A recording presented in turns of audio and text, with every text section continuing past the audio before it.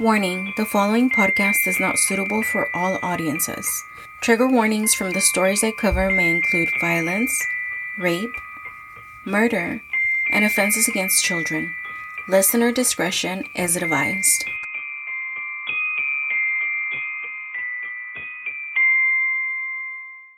Hello everyone and welcome back to Crime Bay. This is your host Liz. And today's story is a must cover, especially after watching The Tinder Swindler.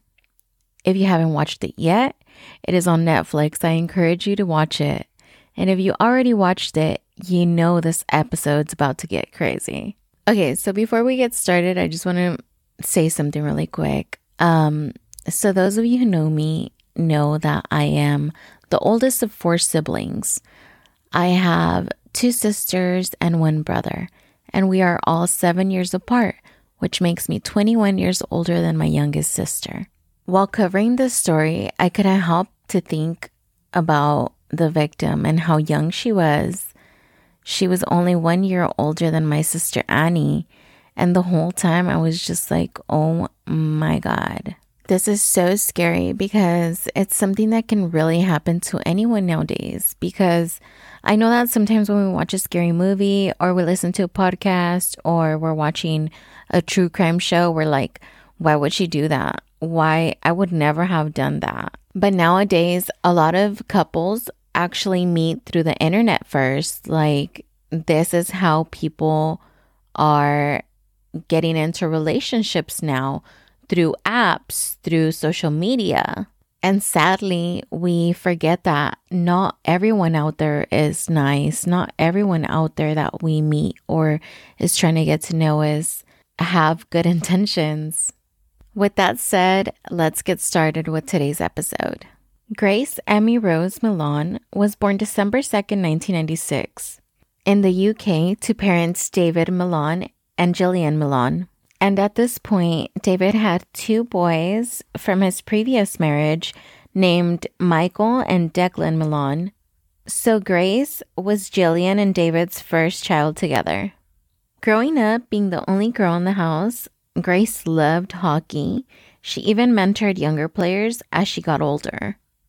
She was always very kind and made them feel included. On September 2018, Grace graduated from the University of Lincoln in England with a degree of advertising and marketing.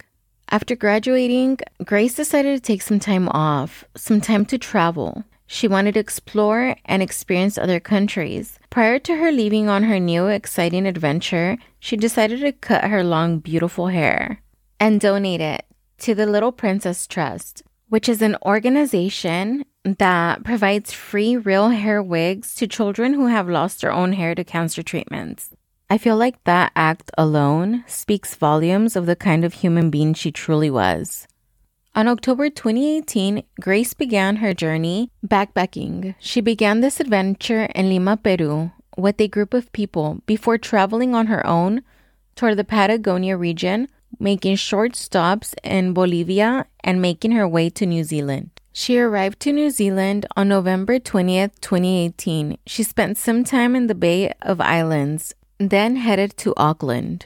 On December 1st, 2018, Grace arrives to Auckland and checks into the City Life Auckland Hotel. The very next day, December 2nd, 2018, was actually Grace's 22nd birthday. Her friends and family did not hold back. That morning, they were blowing up Grace's phone, ready to wish her happy birthday.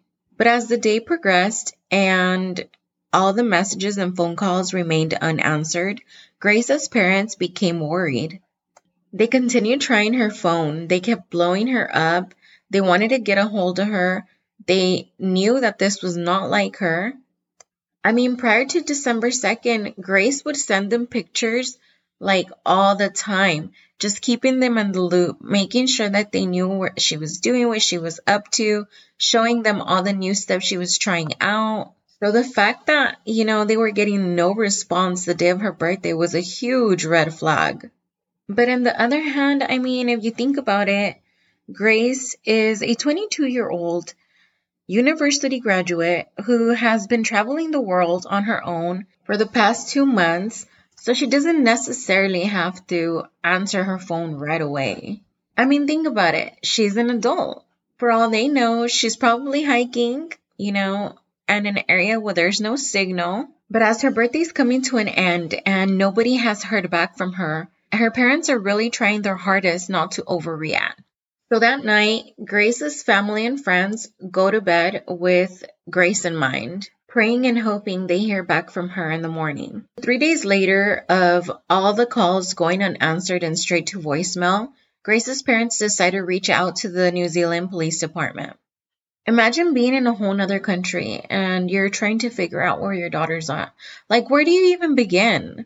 Just thinking about it stresses me out. I know that in a lot of the cases, it takes forever for, something to be done.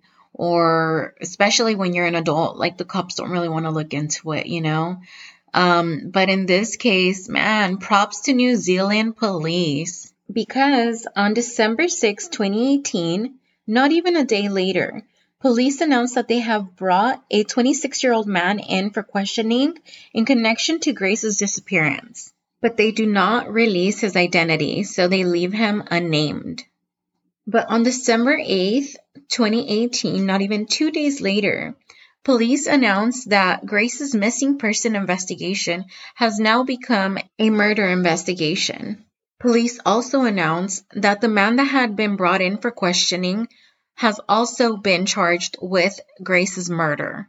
The next day, December 9, 2018, at around 4 p.m., police announced that Grace Mullane's body had been found. It was located about 50 minutes away from the hotel she had last stayed at. So remember, we're in 2018, okay? She was in a very busy city. Therefore, there was extensive CCTV footage. So all this captured footage was key to solving this case. There's literally over 55 minutes of footage that I found on YouTube showing her every movement leading to her disappearance. Watching the video was very nerve-wracking. I'm actually going to add it to the notes. That way you guys can click on it and watch it if you wish. But it shows her leaving her hotel December 1st by herself around 5:37 p.m. She is seen wearing a white t-shirt dress, white lace-up shoes, a white watch, and her purse. Grace is seen making her way to Sky City, Auckland, where there's theaters, restaurants, bars. It looks very similar to a Las Vegas strip. She is then seen near a dining area where she just constantly looks at her phone, and it kind of looks like she's waiting for someone.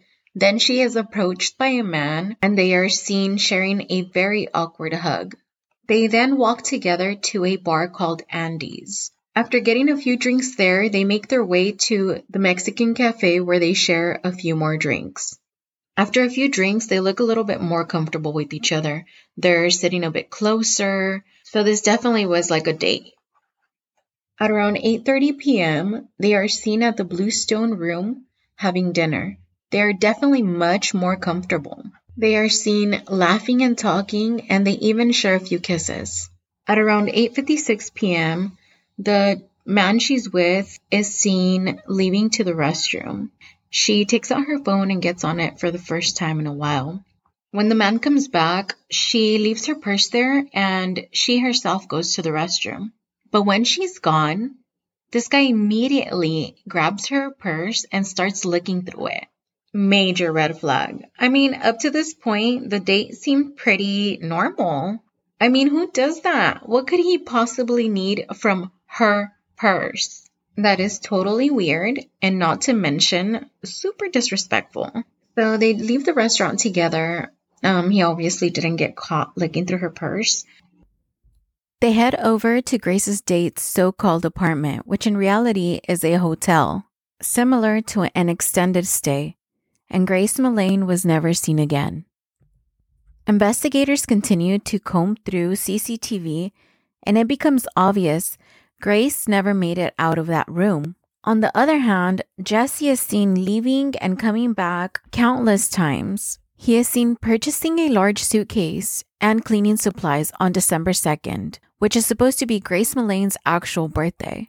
He is then later seen again at a car rental place renting a red sedan. The evening of December 2nd, he is seen meeting up with yet another Tinder date.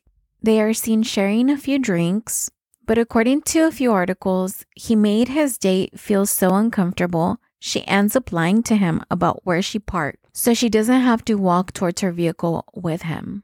Later that evening, he is seen returning to his room with a rug doctor, a carpet cleaning device.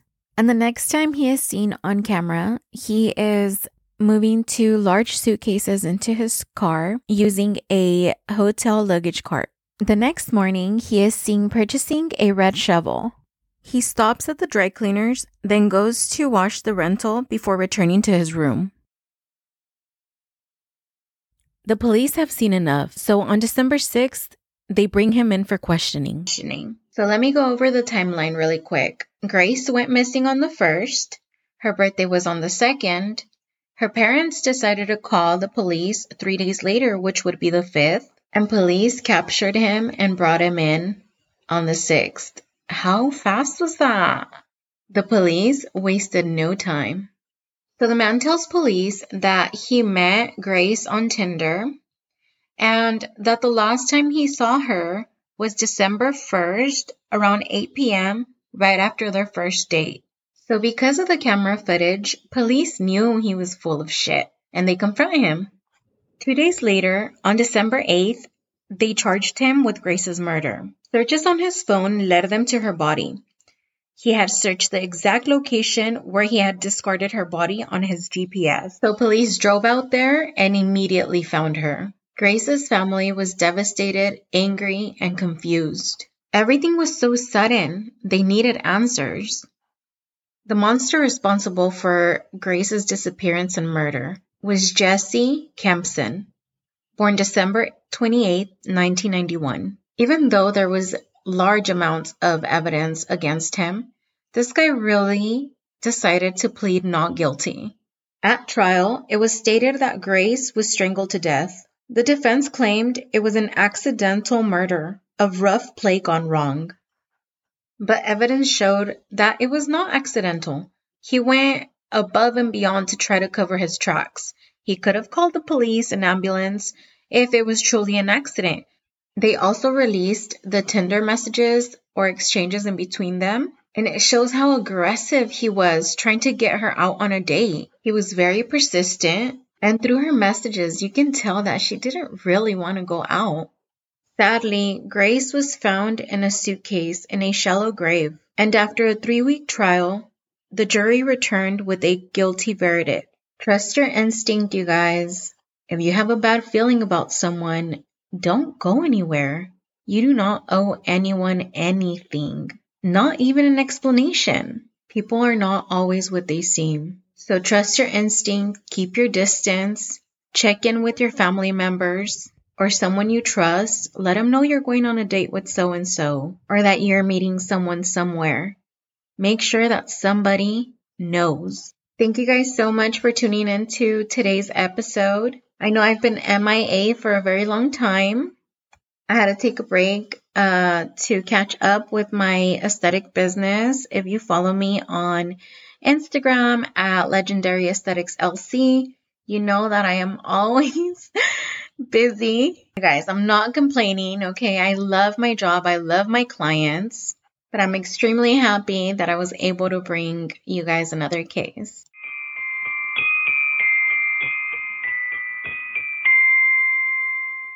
Thank you guys so much for tuning into this week's episode of Crime Bay. Don't forget to follow us on Instagram at Crime Bay Official, where I will be uploading pictures of every story we cover.